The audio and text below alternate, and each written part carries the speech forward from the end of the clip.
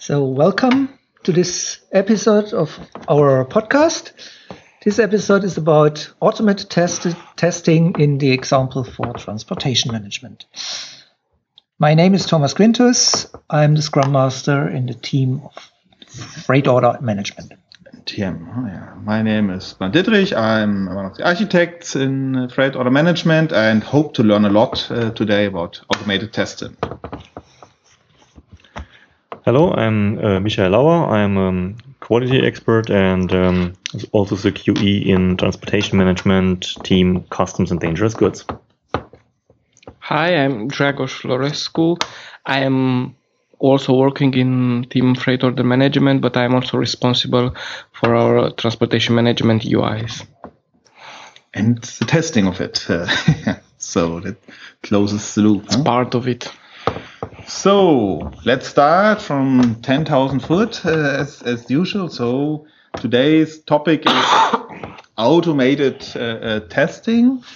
And maybe you should just mention that the focus for today is not so much concepts like unit tests and let's say code tests as such, which is of course also something very recommendable for custom projects, for custom codings as well. But today we want to talk about testing, documents, transactional data, so that you can set up automated tests and see if the system still behaves the same every day. So why would I do that, Michael? You would do that to gain confidence in your system. You would ideally do that to make sure your system works like you expect it to do, and also what also motivation is at the end to save some money by avoiding manual tests. Okay, so you let the system do your manual tester work, basically. That's the idea, right? Yes, that's the idea, but not to be just to make it clear at the beginning, not the entire manual tester work, but a certain kind of manual tester work. One which is very, let's say, not let's say stupid, but which is very repetitive, right? So the same thing, stupid and repetitive? No. Huh? No, definitely not. But similar. Okay, so it's about really testing with automating tools today. Mm-hmm. Okay, and so maybe we can already name the tools we will talk about today. The two tools are eCut, coming from SAP world, and Selenium, coming from the web world. So maybe Michael or Michael? No, Michael. It's okay. I listen to both. Okay. Michael, so can you just briefly elaborate on eCut, a bit of history, what it's for, where does it sit, kind of now 5,000 foot, getting closer. 5,000 foot, a little closer. Okay, I have to take some steps back in history. People who are probably a little longer with SAP, they know still the tool called CATT, C-A-T-T, which is a computer-aided test tool, and this was a predecessor of the current eCut tool. And the current eCut tool...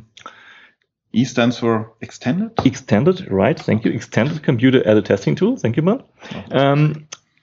This tool is the current SAP automated test tool for testing UIs. Mm-hmm. It is, like you mentioned, from SAP itself. Every customer has it already in its existing SAP basis. Mm-hmm. So we provide this to the customers free of charge and or included in price. Yes, it's a better way. Nevertheless, they can make use of it with any additional costs. Mm-hmm.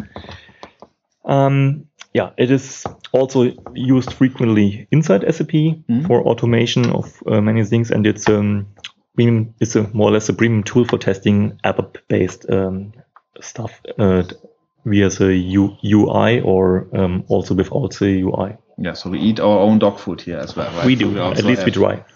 Yeah, it doesn't taste so bad, huh? No. Okay, so it's our tool coming from the SAP background, and it's kind of, does it stand independent, or is it part of things like Solution Manager, or yes, how does that relate? It is in every. It is placed in the basis, and the SAP basis is part of every SAP basis. Mm-hmm. Due to the tool architecture, we come to this later a little bit closer. We recommend to the customers that they make use of the existing SAP Solution Manager for making use of the eCut tool. Okay. but we come to that later. Okay, now still on 5,000 foot, but this time approaching Selenium. Dragos, what is Selenium? Where does it come from? Yeah, so if you listen to our UI Basics episode, you may remember that we said at that time that our transportation management screens are basically HTML pages. So it's admittedly generated complex HTML pages, but HTML pages, and then they're of course subject to all techniques possible to test web browsers and their content. And one of them, it's widely used outside SAP, it's Selenium. It's a very nice tool that allows to test everything in a browser. It's not, unlike eCAD, it's not part of SAP delivery, so it's something that you need to install and set up on your own. But in the end, you'll have a web page which you provide to that Selenium test tool.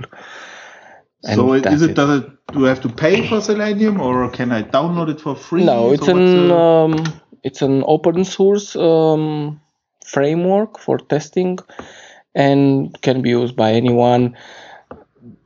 Of course, it's a programmer's tool, so that means these test cases have to be programmed. There are a couple of programming languages supported by Selenium, so you can program test cases in Java or in Perl or in Ruby.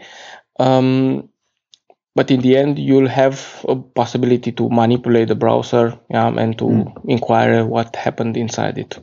Okay, that one is coming from the web world and approaching SAP from the HTML side. That's correct.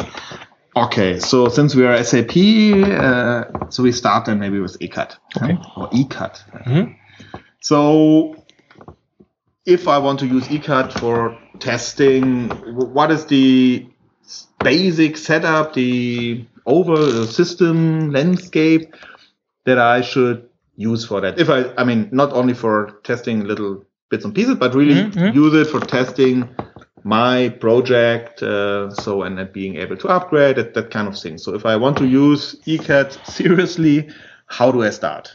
Okay, how do you start? Well, you start first of all with setting up your landscape for testing with eCAD, which means you should make yourself some thoughts about how your test landscape should look like. And I mentioned just a few words before. We recommend to customers that they use the existing solution manager as a central automation tool, automation server, to be honest, because eCAD is designed in a way that it can separate some test scripts from the system where the tests are being executed or being recorded.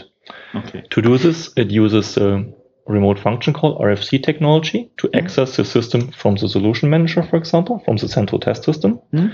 And so therefore, the first thing is make sure or identify your test systems, which system you want to test. Make sure they have RFC connections to the solution manager system. And from this point of view, if this is done, you could potentially start with creating with automating your tests by using the eCAD tool. I need to have a word on the architecture of eCAD. eCAD has, let's say, three main elements. The first one is a description of the system landscape, which means which systems are available in my system landscape. eCAD needs to know. This information are stored in the so-called system data container. The system data container is basically nothing more than a simple table, which holds, you can imagine it as a simple table which holds the RFC destination on one column. So RFC destination is a system that I want to connect to for the testing, right? Exactly. And on the other column, it holds, corresponding to the RFC destination, it holds the logical name of the system, which means the role in the landscape. You could say, for example, the logical name is my queue system, and the RFC destination to it would be a certain predefined RFC destination. Okay, maybe let's take from here at least to be able to follow. Yeah. Let's take an example. So I would have a maybe let's say two landscape. I have one landscape, let's say TM90 and the latest ERP respectively. Okay. And that is one, and that's my kind of production environment. Okay. So where I have developments, which I then use for nodes, then a queue system for testing, and then production environment. Same on the ERP side. And let's say I would have a second landscape for sandbox. So where I would good. That just and the one is our A landscape maybe, and the other one is our B or T. Good. B landscape. So one A for production, and then B for sandbox, and maybe in both system environments I would have like an ERP system and a TM, and maybe also an EM system. Okay. So how would I how would I define that in the solution manager? Would all three of the systems in the same landscape? Okay. First of all, one word before, you would not like to run your test script on your productive system. So this is not recommended. Just let's have this clear before somebody has. I had no plans to do so. No. But maybe somebody has a good idea. Okay. So you would not like to do this. Maybe a good way to get a lot of sales orders fast. But oh yes. How would you do this? You would let's say describe your landscape in a way that you say, okay, no matter if I'm in my sandbox environment or if I'm in my productive let's say environment where I have my queue system, I would give both systems the same logical name inside for the ECAD. Would say, for example, let's call it test system. Okay. Yeah. And but I would, for each of them, I would define a different RFC destination pointing to this physical system. Okay. The advance of this approach is later on in ECAD, I only tell the ECAD script use the logical name, which means use the test system. And this is used frequently in the ECAD scripts. And just by exchanging the RFC destination, by changing it in the system data container, where I have a mapping from the logical system to the RFC destination, this is a single point where I have to change it. I change it there. And with one change, all my test scripts are directed to another system. Okay. So this is the reason why we do this, why we have the system data container. This is our point where we can have a very low maintenance effort for changing the destination. Okay, so I would have now one connection to the TM system called test TM system, right? And one ERP system which would be called test ECC, test ERP, test R3. Exactly.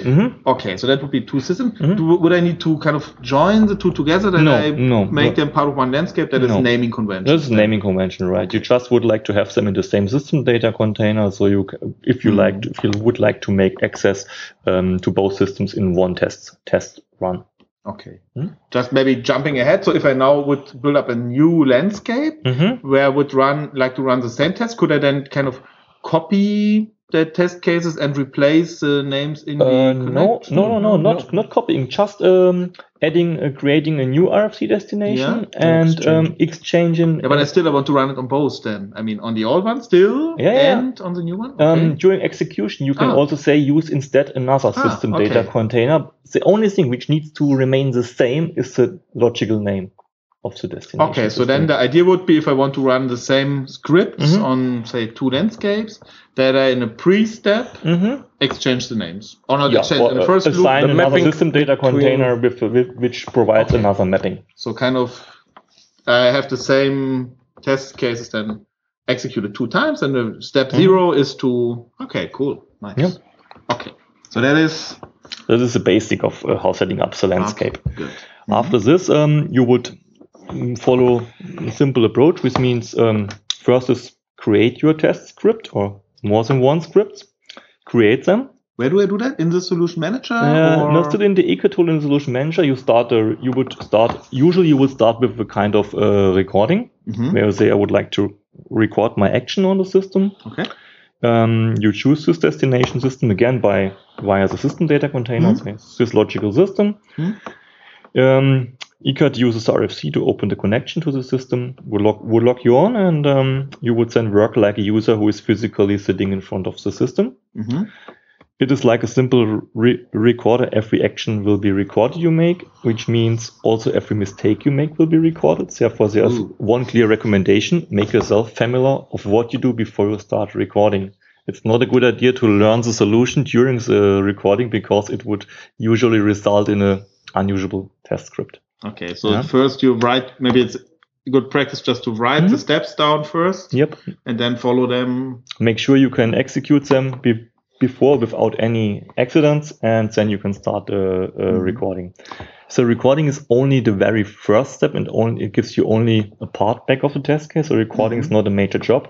After the recording, everything, like the name says, is recorded, which means every value is hard-coded inside the test script.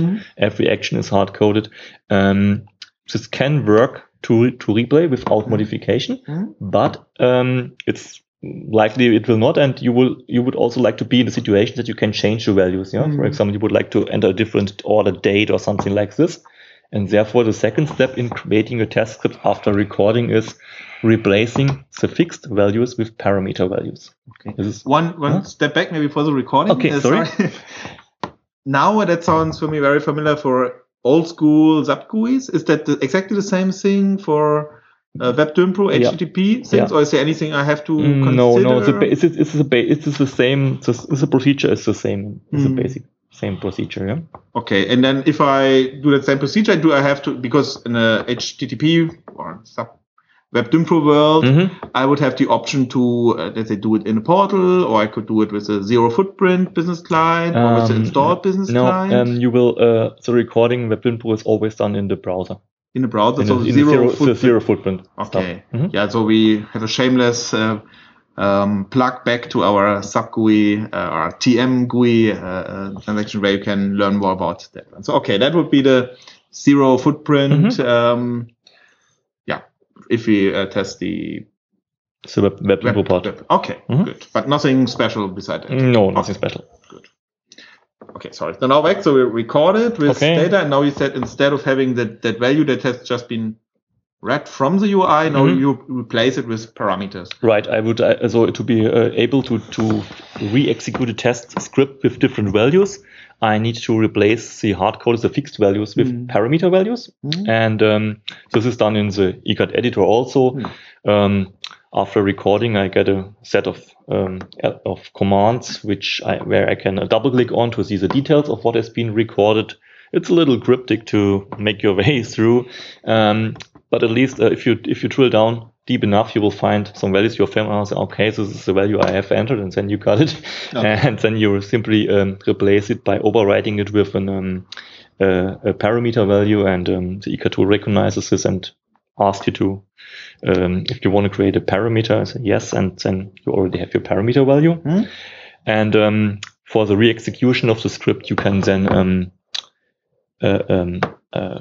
assign a different value to this parameter. Example would be like document type or so, if that, of course, it takes maybe a default document type first, and then I said, okay, I want to make it different now for that run.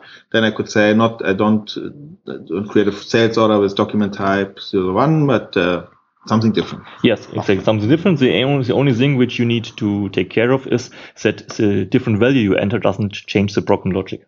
Yeah. And of course, I think the values must be there. There's nothing like what is called mocking sometimes, that you kind of have so the assumption is that, for example, the document type is already there, that the location or customer is already there, or is there also a way to, no, typically the assumption would be the data is already in the system. Yeah, that is in the system. If you would like to use data which not in the system, you have to take care somehow that they are created. You can also again use an ECAD script to create your data beforehand. If you know that you will use this, this would be this is a point where we should talk about building modules in ECAD. For example, you could have one module first which creates you the customer, and the second module is this which consumes the new created customer. With the advantage, you're kind of self-contained. With the disadvantage, you'd start testing the master data transactions as well, right? And if the master data fails, your test also fails. So it kind of depends on. You can come in a certain kind of dependency. You are right. Okay. So that depends on your scenario. If it makes more sense to create everything within the script. Exactly. You have to. There is no general advice. You have to judge from situation to situation. Does it make sense or? And that I think is also where this parameter comes into play, right? Because then I create that new location, and then I have to use that new location or customer name as a input for the next. Exactly. Ecat can not only take values to start a script, it can also at the end of the script it can hand over values to a subsequent script via the same construct, a parameter. Okay, so a script is kind of part of Ecat. You can say a script is a thing which holds a test logic. Okay, and I can combine. It holds a test logic without having information about the destination system. It only holds the logical name of the destination system.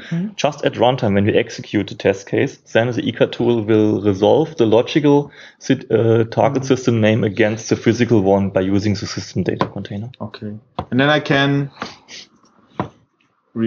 combine some of those scripts and then reuse it. So exactly. if I, for example, you would create a new script, and there's a certain command in Ecat is called ref for short for reference, which includes another script, and this script again can be supplied by parameters and can hand over values and so on. Yeah. Okay, so it's kind of you can also nest and that, and this script can. Okay, so that.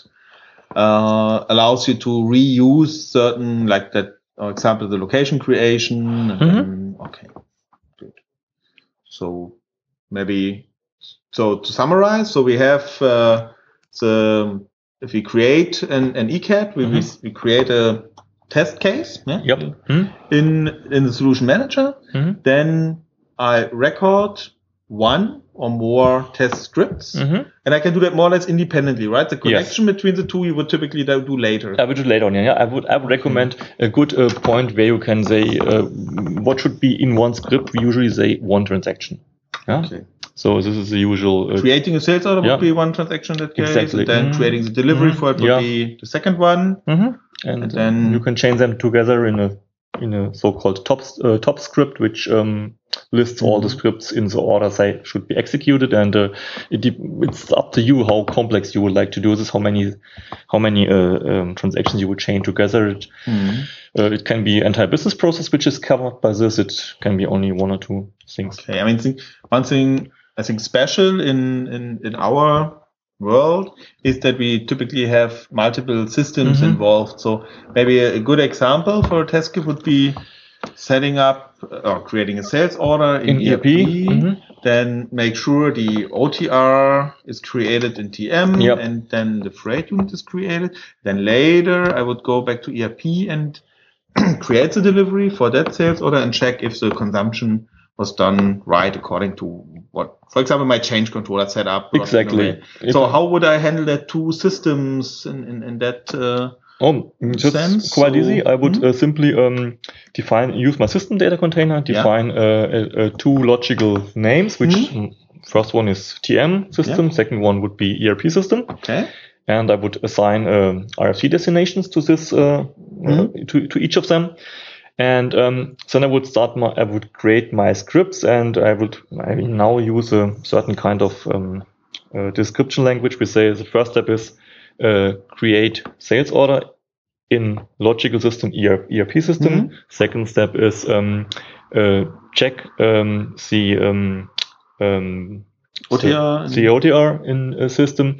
Next step would be go to TM system and check process in some way. Let's maybe take that example. I have that OTR. How would I ideally, or what's the best way of finding that sales order? Then in TM, do I go through a query, or what is a recommendation? It depends. It depends if you would like to aim what the customer does, which means you could use the UI and browse for it. Or if you're more on the techie level, you would probably know in which database you have to look up. And the Ecat tool can also directly take a look into the database. Oh, it's hard to decide. I like both. So. Okay, it depends. But you can do both. The direct access to the database table is faster because it doesn't have to employs a UI, and it's, of course, it is independent from any UI changes. Okay, but on the other side, a typical user would also typically need they to would not do search. this, and what would be the help for you if you say it's in the database, but the user doesn't see it? Therefore, you would probably go the way and where the So UI. maybe one script could be then to search for that OTR with the input OTR number. Or sales order number, sales order number. Yeah. And the output would be the OTR number, and then I would combine or use that script then in my script chain to then look up that OTR. In the next exactly, step. this would be the way you do it. Okay, and then I can do it with a select or with more maybe whatever, or with a query. POWL would be also a way to do that. Okay. Exactly, you would. Could I also combine just theoretically combine multiple steps that I go into the, let's say, POWL and find the document number there and do then open the document from there with like clicking on that.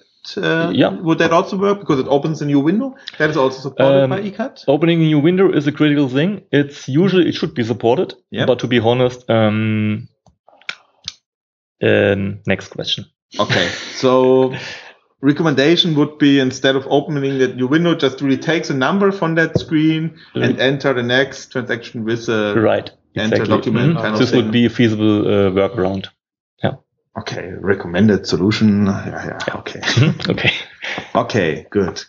So, that already sounds pretty complete. Or I mean, in terms of recording that script, and of course now originally we planned to talk about doing that with a C field or Z field. I think that would be pretty much the same. The same, I would just look up the different.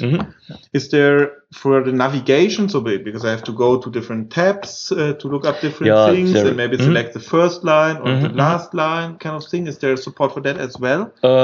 Yes and no. There is a support for the things, but not probably in the same way like you say go to the last line or something. Because if you scroll down in a table, depending on the architecture, it probably reloads set of data. It depends on how it is built. And there's also a thing if you deal with tabs in the ECAT tool that's currently in the replace, there is a recommendation. There is a kind of remember of the tool which tab you have had in used last time, and then it will be polite. It will be polite to you and offers you at the next time you enter the transaction the same one, and then the tool tries to call this tab again, and for some reason it's sometimes failing with this. Therefore, our recommendation when in recording for this is call at the beginning of the transaction in the recording, call a tab which you definitely will not need later again. This is to bring the tool to a defined state. Which is not the last tab then. Yep. Okay. And from this one, in the second step, jump to the tab you would like to go to. And then you get rid of the situation that the tool offers you already the tab you would like to. Oh, we're already tips and tricks section, huh? A little one, yes. Okay, so the reason is that if you navigate with ECAT from a tab to itself, that this has an issue. So that's why. They're currently working on it. This is the current state of the recommendation we faced so far. Current state is, by the way, April 2013, 9.0, out in the wild. So just for our sake of history, we hear it in 10 years might have been an issue, or 10 months or 10 days. Might have changed, of course, like everything is. Yeah, we also opened this ticket to the development. We got the same recommendation as a workaround. Okay, so you go somewhere where you will not be at the last tab, because then you know that it's always a navigation from. Okay. And then if I want to identify, like I want to check if the second item has a certain value. Is there anything special that I would? No, definitely not. But it has a recommendation that you. Should always when you check it, make check of a table. So many tables offer you a filter functionality. It's always a good recommendation to apply this filter in a way that you will limit down your finding to one set of data. Okay. Then you can ideally always check the first line and be sure that it's the first line. So you filter first. If you say usually it is in the third line of my table and somebody changes master data and it will be in the fourth line, but the tool is okay, I have to look in the third line of the table, then you will wonder why you get a different result or a wrong result. Okay, that makes sense. So if you work with tables, always filter. talking about number of lines also leads us to screen resolution. Is that kind of relevant that if I record something, No, it's resolution A and then it's, if I automatically execute it, what is the assumed screen resolution, by the way? We do not in today's automation tools, not only eCAD, usually do not rely on screen resolution. They use technical names for the identification of the fields. Okay. And therefore, we are independent from resolution. This was in the very first days of automation where tools used pixel coordinates to identify a value.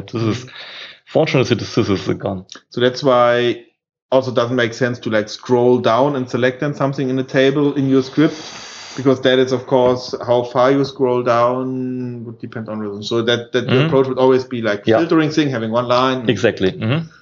Okay. Any more that kind of tricks for recording? How to? Oh well, not just now, but if I remember some, I will jump in. Okay. So now I think we pretty much went to all the steps to record our. Yes, we data. Talked about the recording. We talked about the assigning of parameters. Yeah. So the next level would after assigning of parameters would be you probably would like to build additional checks inside your script. Yeah, we also talked about combining different scripts. And then it's pretty much the test logic, right? So the tool now runs and does things, but you doesn't only want it to run and check if something dumps, but you also expect some values, right? Yeah, I expect some values. So I would apply some additional checks to my scripts, which means there are basically two kind of checks I could build in. The one kind of checks is directly on the screen. For example, I enter a value, and depending from this value, I expect a different field to having a certain value. I could ask for this field having this value. This is one kind of check. The second kind of check could be after the processing of the transaction. I could probably have the idea to take a look in a database table if the value has been written down to the database. This would also be one example for doing checks. Okay, for that I really could also make a select in it. No, you don't need to make a selector as a special set of eCAD commands, which directly where you name the table you would like to check. The system gets a definition of the table. You provide the key fields, and the system says present or not present, or it gives you back the value it found. And then you can afterwards check for details in the value. Oh, cool.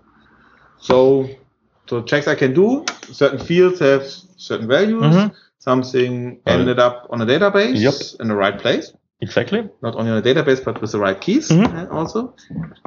Is there anything special since we have all that GUIDs in place as keys in the TM world? Like item key, is there something special to be considered on that one, or is it just that you? It's the usual key from the system point of view. You have to take care that you get it. Yeah, okay. So that would be special that you. Yeah, of course. If you do not know how the key looks, it will be cumbersome to make check for this set of data. Therefore, you would probably have an idea to use the UI for checking, for doing another way for checking. For example, using transaction where you can specify meaningful values to find it instead of using the key. If I create a debitor, the key is very transparent to me. Yeah. If I create a TRQ item, it's probably not right. So and also what eCAD can do if you're more on an advanced level is which I'm not, but you. No.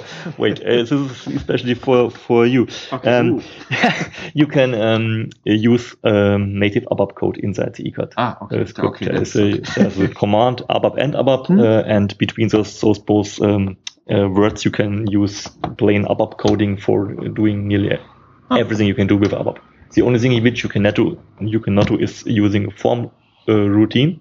This would cause a dump because but who would use a form routine? Don't say this. Who would use this? There is a not too low number of internal tickets complained about this. I know, but if I follow our development guidelines, I wouldn't do it at least. Okay, that sounds good. So and maybe our customers should also follow the same paradigms. Yeah. But okay. and at least for eCAD, you wouldn't call a form routine. No. Nice. Good. Okay, so now I think the next thing would be I set up my test script or 100 of them.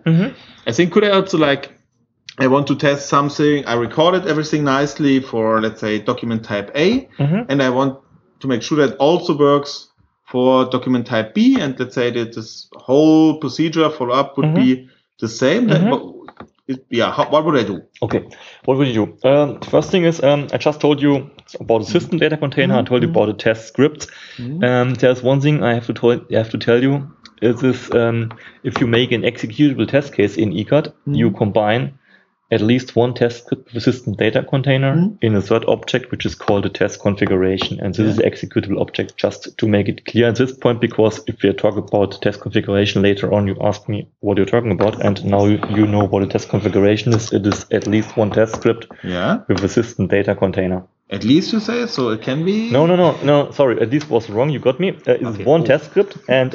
not by attention. No. It is one test script with one system data container. Okay. And this test script, why did I wrongly say at least? Because if you have like to have more than one script executed, you have to chain them together in one script. And this script you again can put in the test configuration. You define only the top one along with the data container, and you have one test configuration. Thank you. Okay, test configuration. Test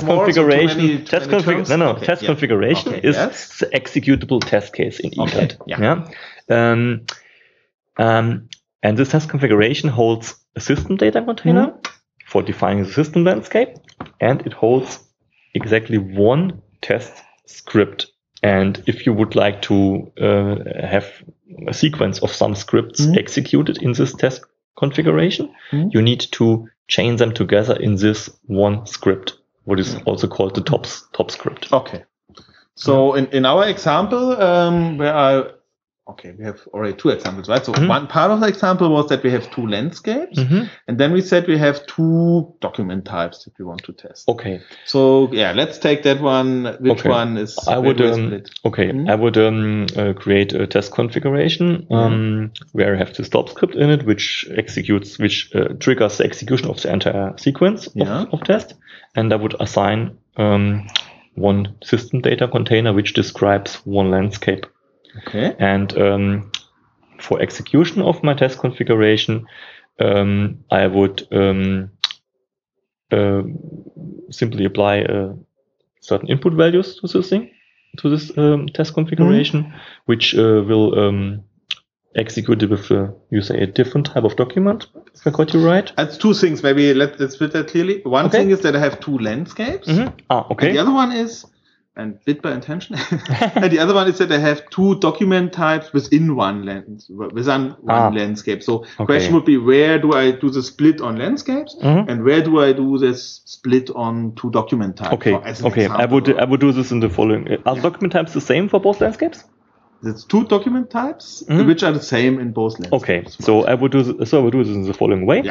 You would in your test configuration. You will find all the parameters you have defined in your script as input values in, let's say, Excel style, like a spreadsheet, like a table.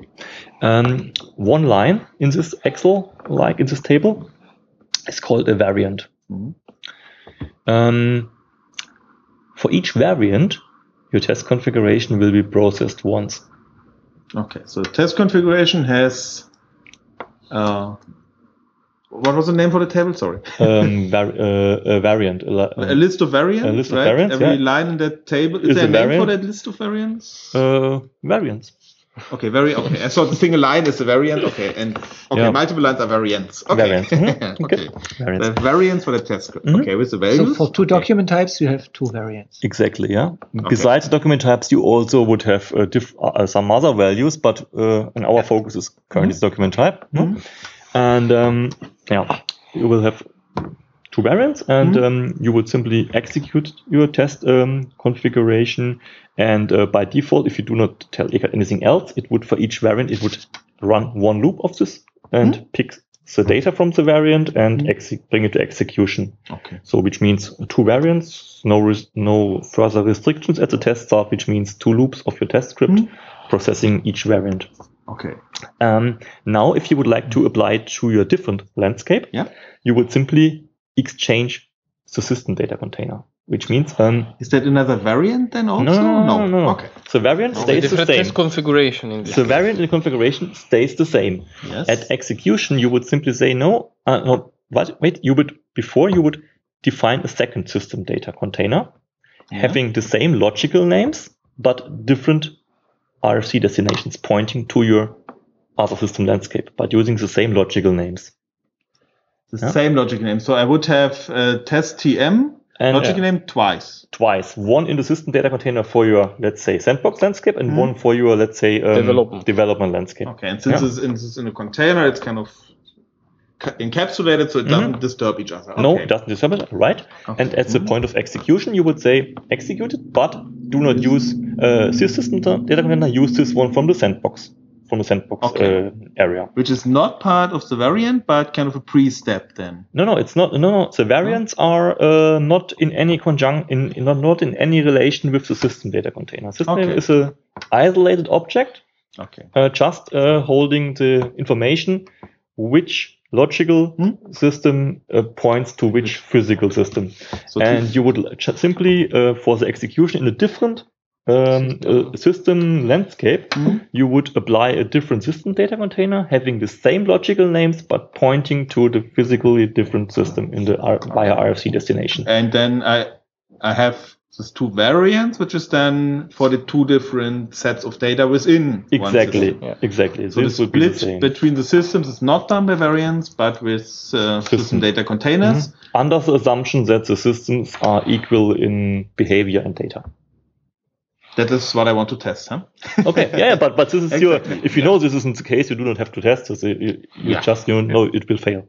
Yeah. But this is the assumption you will start a test with. Okay, good. Yeah. Good. And then, of course, if I have other data, that would make it also into my variants, right? Oh, yes. And combine. Is there anything to be considered for kind of good best practices for setting up the containers that you can easily maintain them, or? System data container? No, this is a very stupid thing. System data container is just like I mentioned, two-line. There's only one recommendation.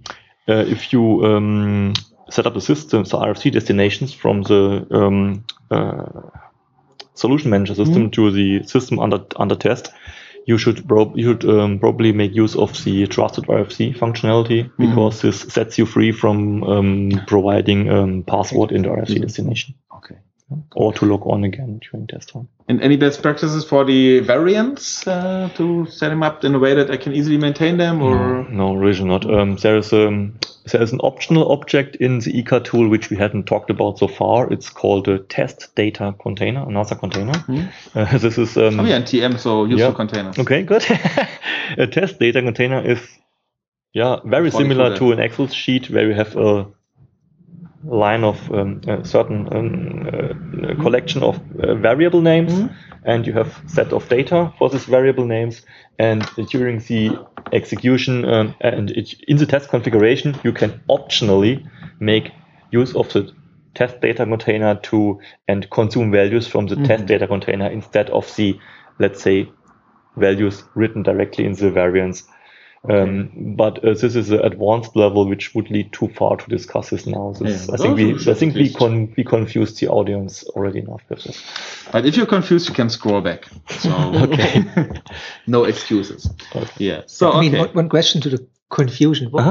Can you spend a word on which skills are required if I want to set up such a test case? I mean, apart from, let's assume somebody does the administrative task with the system connections and all that for me. Okay. You mentioned that you can include ABAP coding. So it's a good. If I don't want to, no, it's a good point. If you don't want, it would not hurt if you have some, let's say, affinity to software development, because it is a task which is, let's say, related to development with the modularization and so on. And of course, you could. In the ideal world, you could probably having people which are absolutely not familiar with developing scripts and bringing them to the recording of a script. But is that an idle word? No. It's an idle word from, let's say, no, idle. Yeah, you're quite right. But idle is probably the wrong word. Simply delete the section afterwards. You would. It would be theoretically possible, but what we have learned from the past is that it will not lead to success in this. It is a thing which is a technical focus, and it should be technical, open-minded people you employ with this. Yeah. But of course, I think it also makes sense that you understand what you're testing there. Yeah. So, I mean, it's like a consultant which also have like business and technical skills. That would be a very good person for doing this. Like for consulting. Yeah. Good. Is there anything special to be considered in monitoring? Because now we set up that test cases. Let's say there's a change and something fails. How would I know that? Is there kind of an auto, like, would I schedule that and get a notification? That's a good point. So basically the way how you would figure this out would be you execute test script, you get so we call it a red log, because if everything went well, the log is green overall. And the log is structured like your test script is structured, which means from your top script, each subsequent script has an own node in this tree, and and each command has a subnode and so on. And if there would be an issue at a certain level, your script would fail, which means would have what we call a red log, because on the very top node it will be red, and if you expand this tree of your log and follow all the red dots, you would come to the command where the script failed. Okay. And this would lead you to the point. This is not always, but this is not always the point where it failed is not necessarily the reason why it failed, because it can be that on one or two screens before something went wrong, which you haven't had on your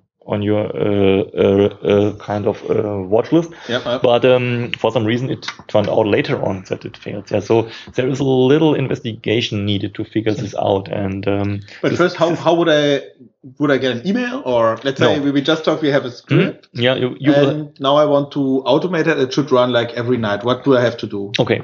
There is in the ECAT tool, there is a so-called scheduler available, where you can schedule your execution of your test script.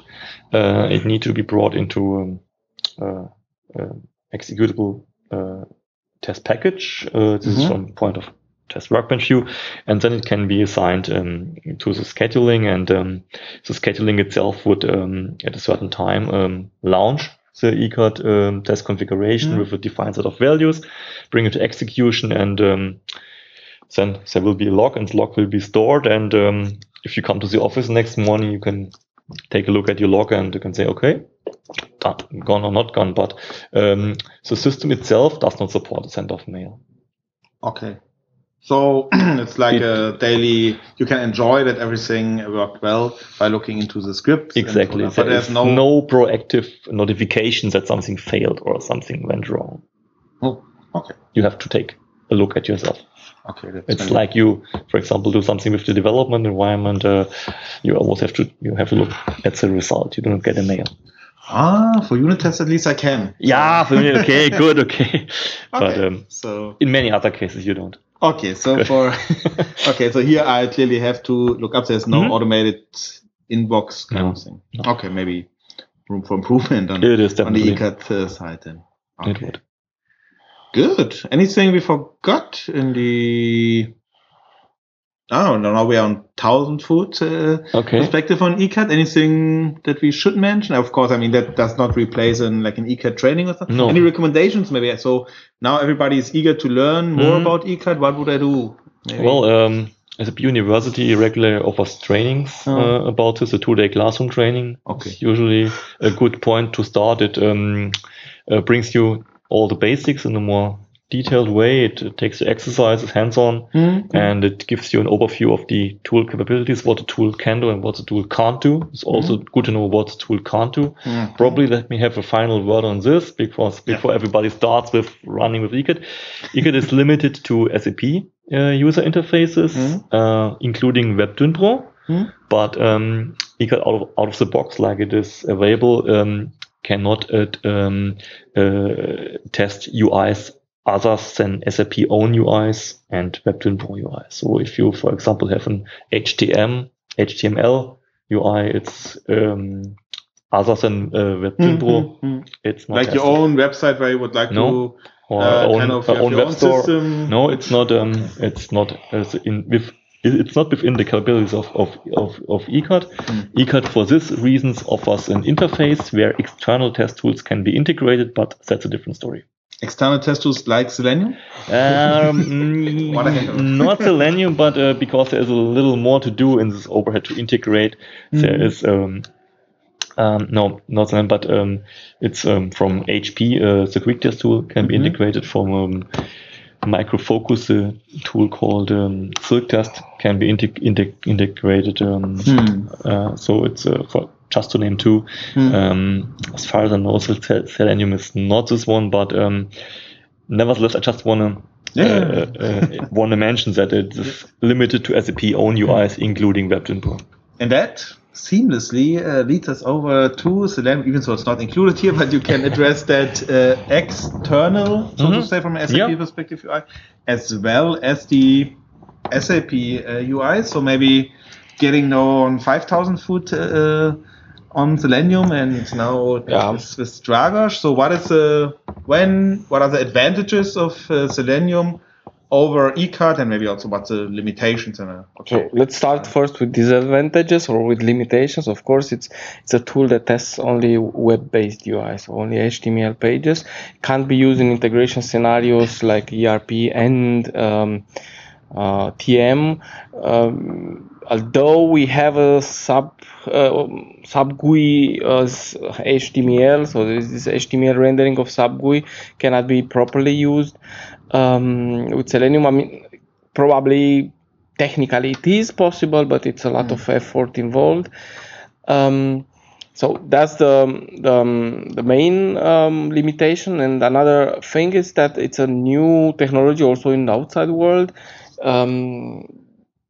And we, at least at SAP, we're still trying to learn it. So we are in an upward learning curve now. So we still trying to figure out what the tool can do, what the cannot do. How would we do something at SAP in order to allow a better integration in Selenium world? And there is no integration in an SAP tool. So as I said, Selenium must be administered, installed, and developed separately from an SAP system. The only thing that links in Selenium with an SAP system is the URL of the page that you want to test. So why would I use it then at all? So is there any advantages also? Could be an advantage. Mentioned the WebDynpro. The advantage is, of course, again on what WebDynpro field. WebDynpro uses generated HTML, and it's in such generated HTML, it's relatively hard to address the element on the page in a stable manner. There is an ID. Each HTML element in the document object model has an ID. Unfortunately, these IDs have a habit of keep changing it. There is a parameter in WebDynpro, I think it's called usestable IDs or something, that you can use to limit somehow the damage. For instance, in a normal HTML WebDynpro page, if you change the button from enable to disabled, it will be another HTML element, so we'll receive another ID. So if you make a field editable or non-editable or something like that, usually they changes their IDs. We use this with this parameter, use stable IDs. At least the IDs will stay stable when doing this kind of changes in the page, but they won't stay stable when the developer inserts a new element to the page, because these IDs, which are generated by WebDynpro, are some sort of running numbers. So they're incremented numbers, and from some point of time they will change. So that's also it's making a bit challenging also when writing eCADs. It has to be somehow done in a landscape that is relatively stable. You can't do it in a development environment, in a development Otherwise release. You would have to adapt your script. Soon. So you write a line of code, and then you have to remember that you need also to adjust the script. Good point. With Selenium, you would have the chance to address the element differently. There is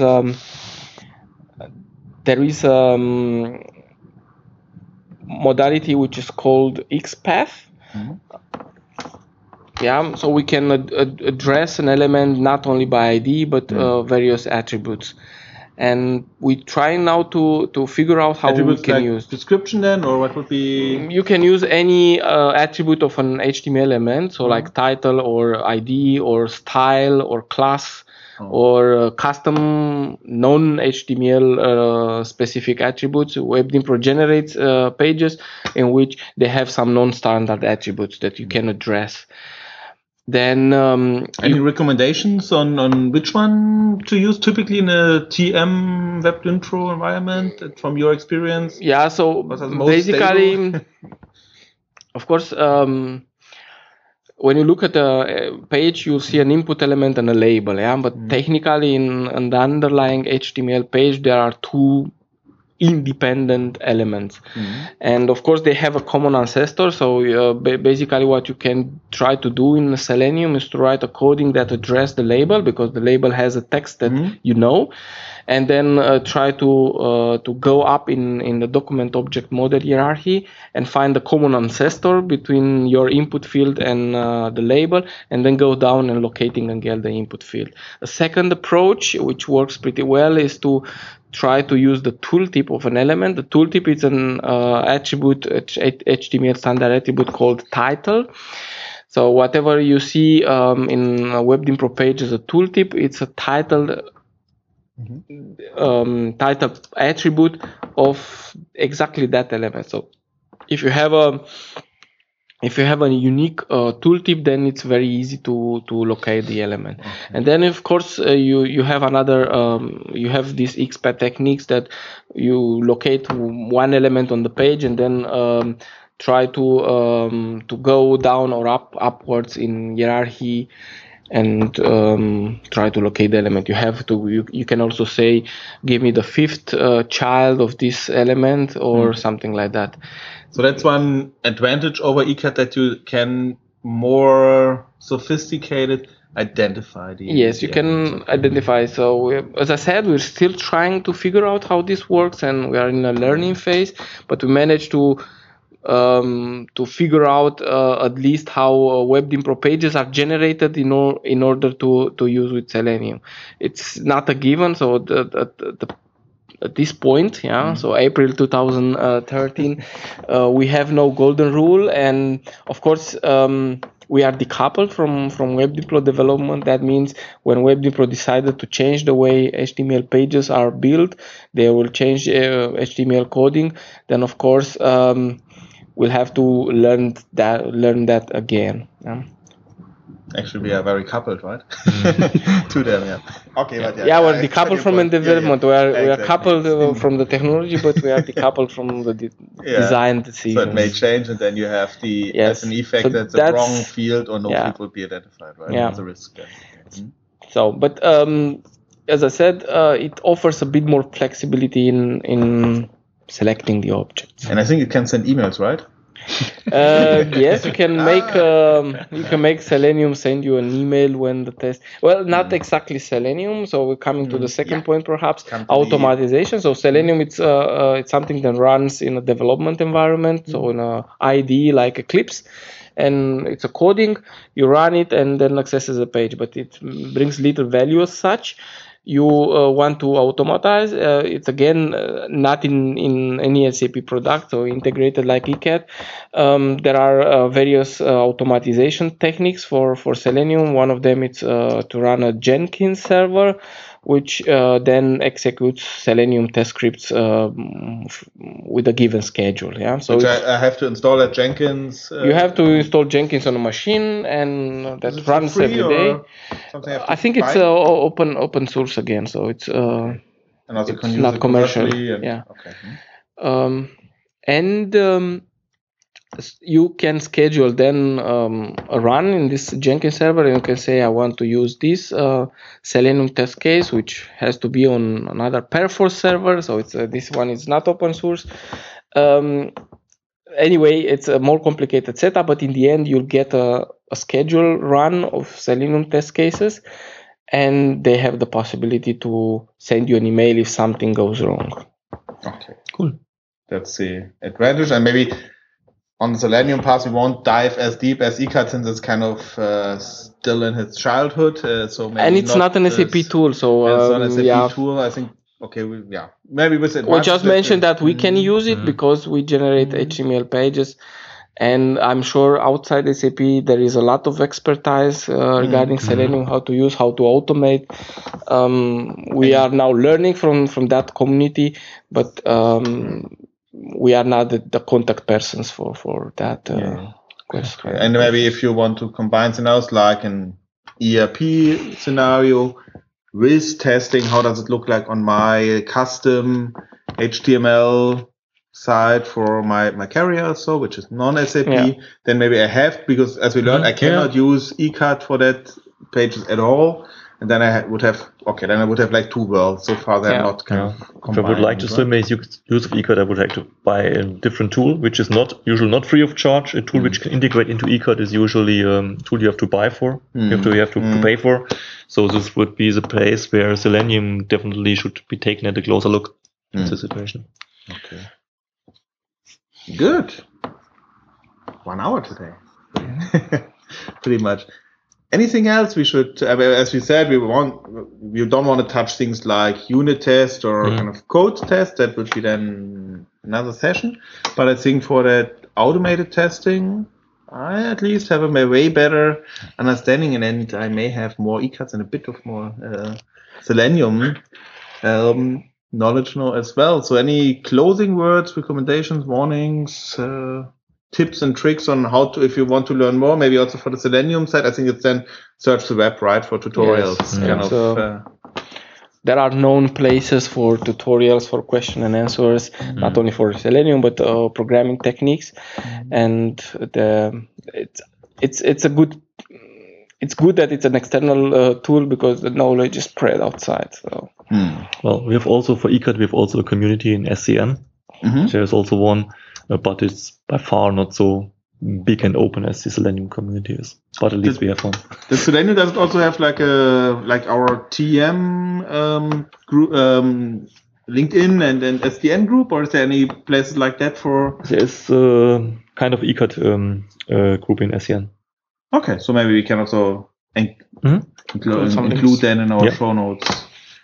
Good. Then that's it for today. Now you're certified automated tester, high level, from a 10,000 foot perspective at least.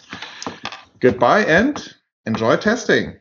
Goodbye. See you next time. Bye bye.